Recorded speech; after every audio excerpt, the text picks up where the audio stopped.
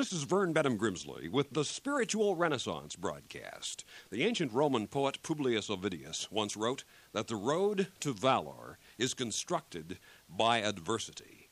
The philosopher Seneca said, "Gold is tried by fire, and brave men by adversity."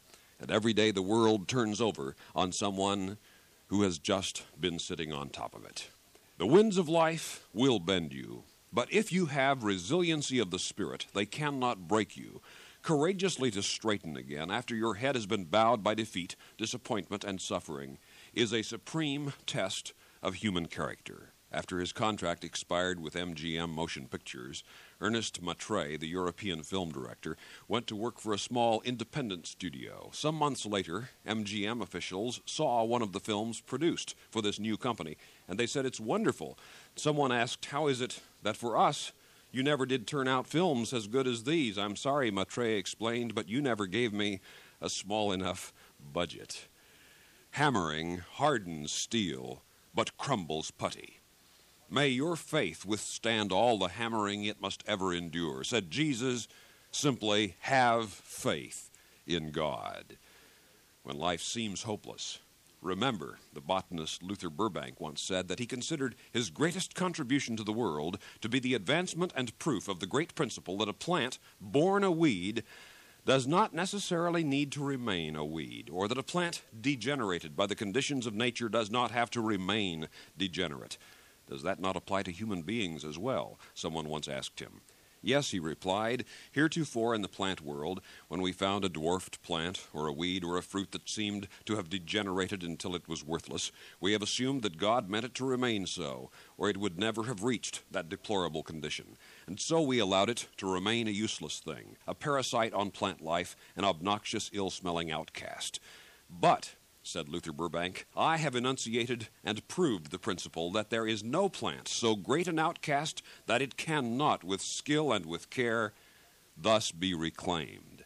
And so it is with human life. So with your human life, whatever its problems and pains, whatever its conditions. J.C. Penney, the famed merchant and philanthropist, offered these 6 principles for practical application to business life and to everyday daily life. Number 1, preparation. A person must know everything possible about his business, must know more than any other person knows. His achievement depends largely on preparation. Number 2, hard work. The only kind of luck any person is justified in counting on is hard work. This means sacrifice, persistent effort, and dogged determination. Growth is never by chance. It is the result of a combination of forces. Number 3, honesty.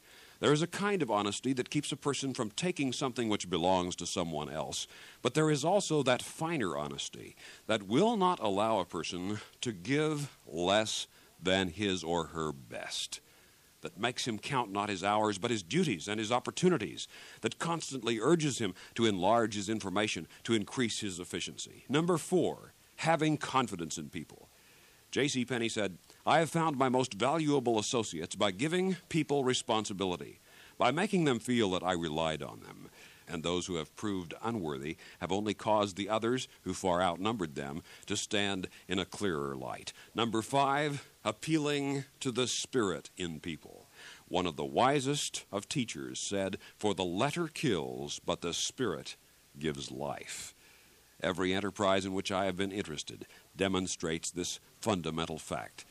And finally, number 6, said J.C. Penney, I believe in a practical application of the Golden Rule, as taught by the Master nearly 2,000 years ago. One of the most fundamental laws that can be expressed in words, specifically stated in the literature of 11 of the known religions of the world. What you are is God's gift to you. What you make of what you are is your gift to God. And a living faith in the living God in this hour of your life can literally make all the difference in the world. It can even be a matter of life and death. I recall reading once psychologist Harry Warren, director of the New York City Suicide Prevention Center, saying, I've been manning these phones for a long time, and I think that I've heard just about everything by now, but we don't really care what's wrong with the caller, drunk, crackpot, whatever.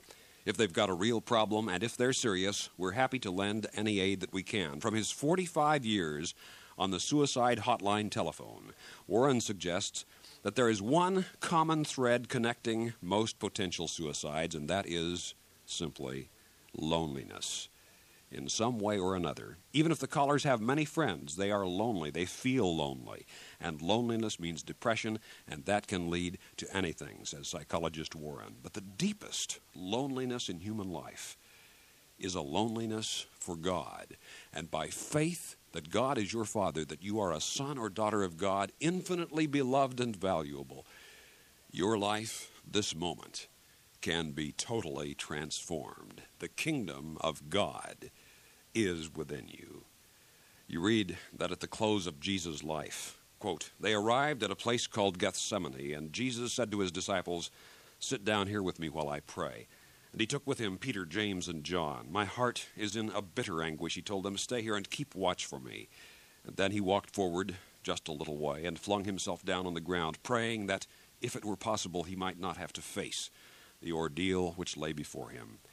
Good Father, he said in his prayer, all things are possible to you. Please, let me not have to drink this cup. And yet, it is not what I want, but what you want that I desire. That is the greatest prayer which mortal man or woman can ever pray, to know and do the will of God, even in the darkest of life's darkest hours. May that be your prayer as well in this moment. God, your will be done. Harry Emerson Fosdick once wrote, a disordered generation such as ours shakes the confidence of many in religion's basic truths. This confused world can easily be seen as a purposeless welter, with everything pointless and transitory, as in the old story of Sinbad the Sailor, anchoring his boat on what seemed an island, but finding it to be instead a great beast of the sea that went charging off with him, boat and all, across the tossing ocean. So our trusted stabilities fail, and disturbed societies and nations drag us with them in turmoil. Just such chaotic times as these, however, can light up religious faith's profoundest meaning. Its assertion that this fugitive earthly scene is permeated with the eternal, that transiency is not the last word in this universe, that life's changefulness is underlain and penetrated by an unchanging purpose, that behind and within all vicissitude from everlasting to everlasting, there is God. International relations, economic conditions, moral customs are inconstant and confused. And such instability unsettles us that Jeremy Taylor's picture of a man clapping his shoulder to the ground to try to stop an earthquake is understandable by anyone who has labored hard to steady and improve the world. Ideas, habits, institutions, ethical standards, once apparently solid and durable, now seem to many frail as frost landscapes on a window pane. The hydrogen bomb makes everything on earth seem perishable, and modern astronomy confirms the ancient psalmist's condescension to the stars. Yea, all of them shall wax old like a garment. As a vesture shalt thou change them, and they shall be changed. And so this is the pessimist's view, that life on a transient planet in an exploding universe with all existence the ephemeral result of colliding physical particles is ultimately meaningless. It comes from nowhere and is going nowhither. Its only continuity is the repetition of endless variation. Its only changeless element is change. There is no design behind it, no purpose in it, no outcome ahead of it, and Macbeth's description is accurate, full of sound and fury, signifying nothing. Only when amid this jumble of vicissitude and mutability something constant and abiding is seen, only when the eternal emerges amid the transient, is there any ultimate sense in human life.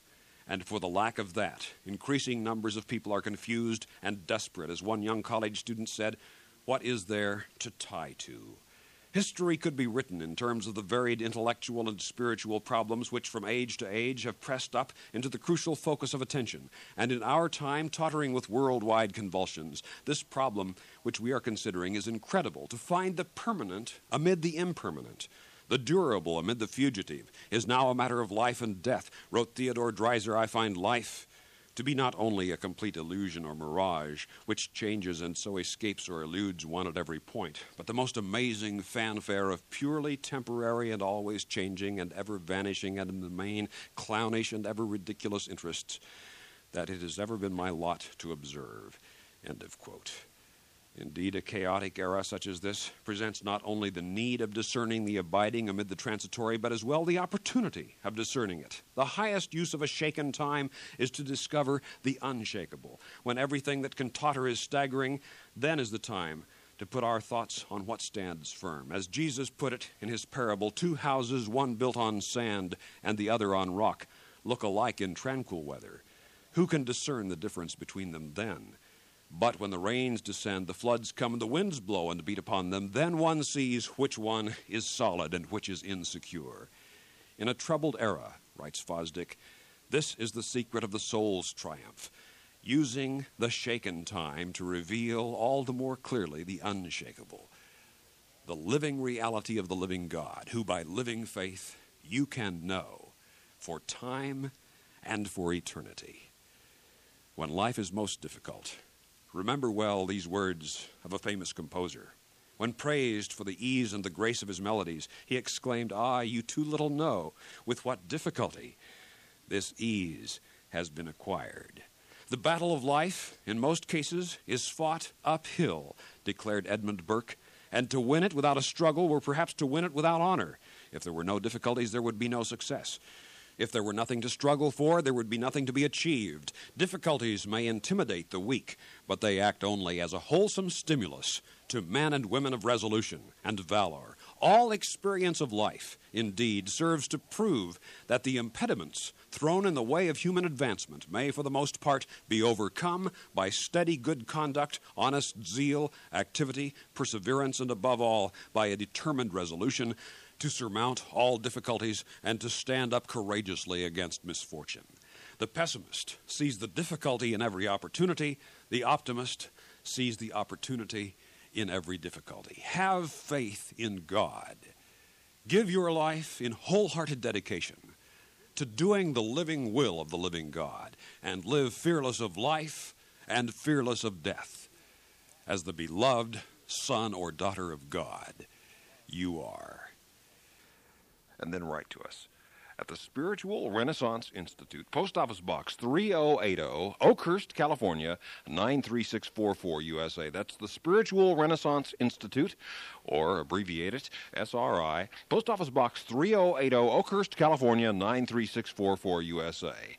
I've written Finding God, Getting to Know God, Growing Spiritually, 7 Principles of Prayer. All this literature yours with no cost, charge, or obligation. For those of you listening in other countries around the world, over our international satellite and shortwave network, let me spell the mailing address, Post Office Box 3080, Oakhurst, Oakhurst, California, California, 93644 USA. This is a non-sectarian, non-profit program proclaiming the dawning spiritual renaissance, the fatherhood of God and the brotherhood of man, the worldwide family of God. And so for now, this is Vern Benham Grimsley saying, may God's will be done by you.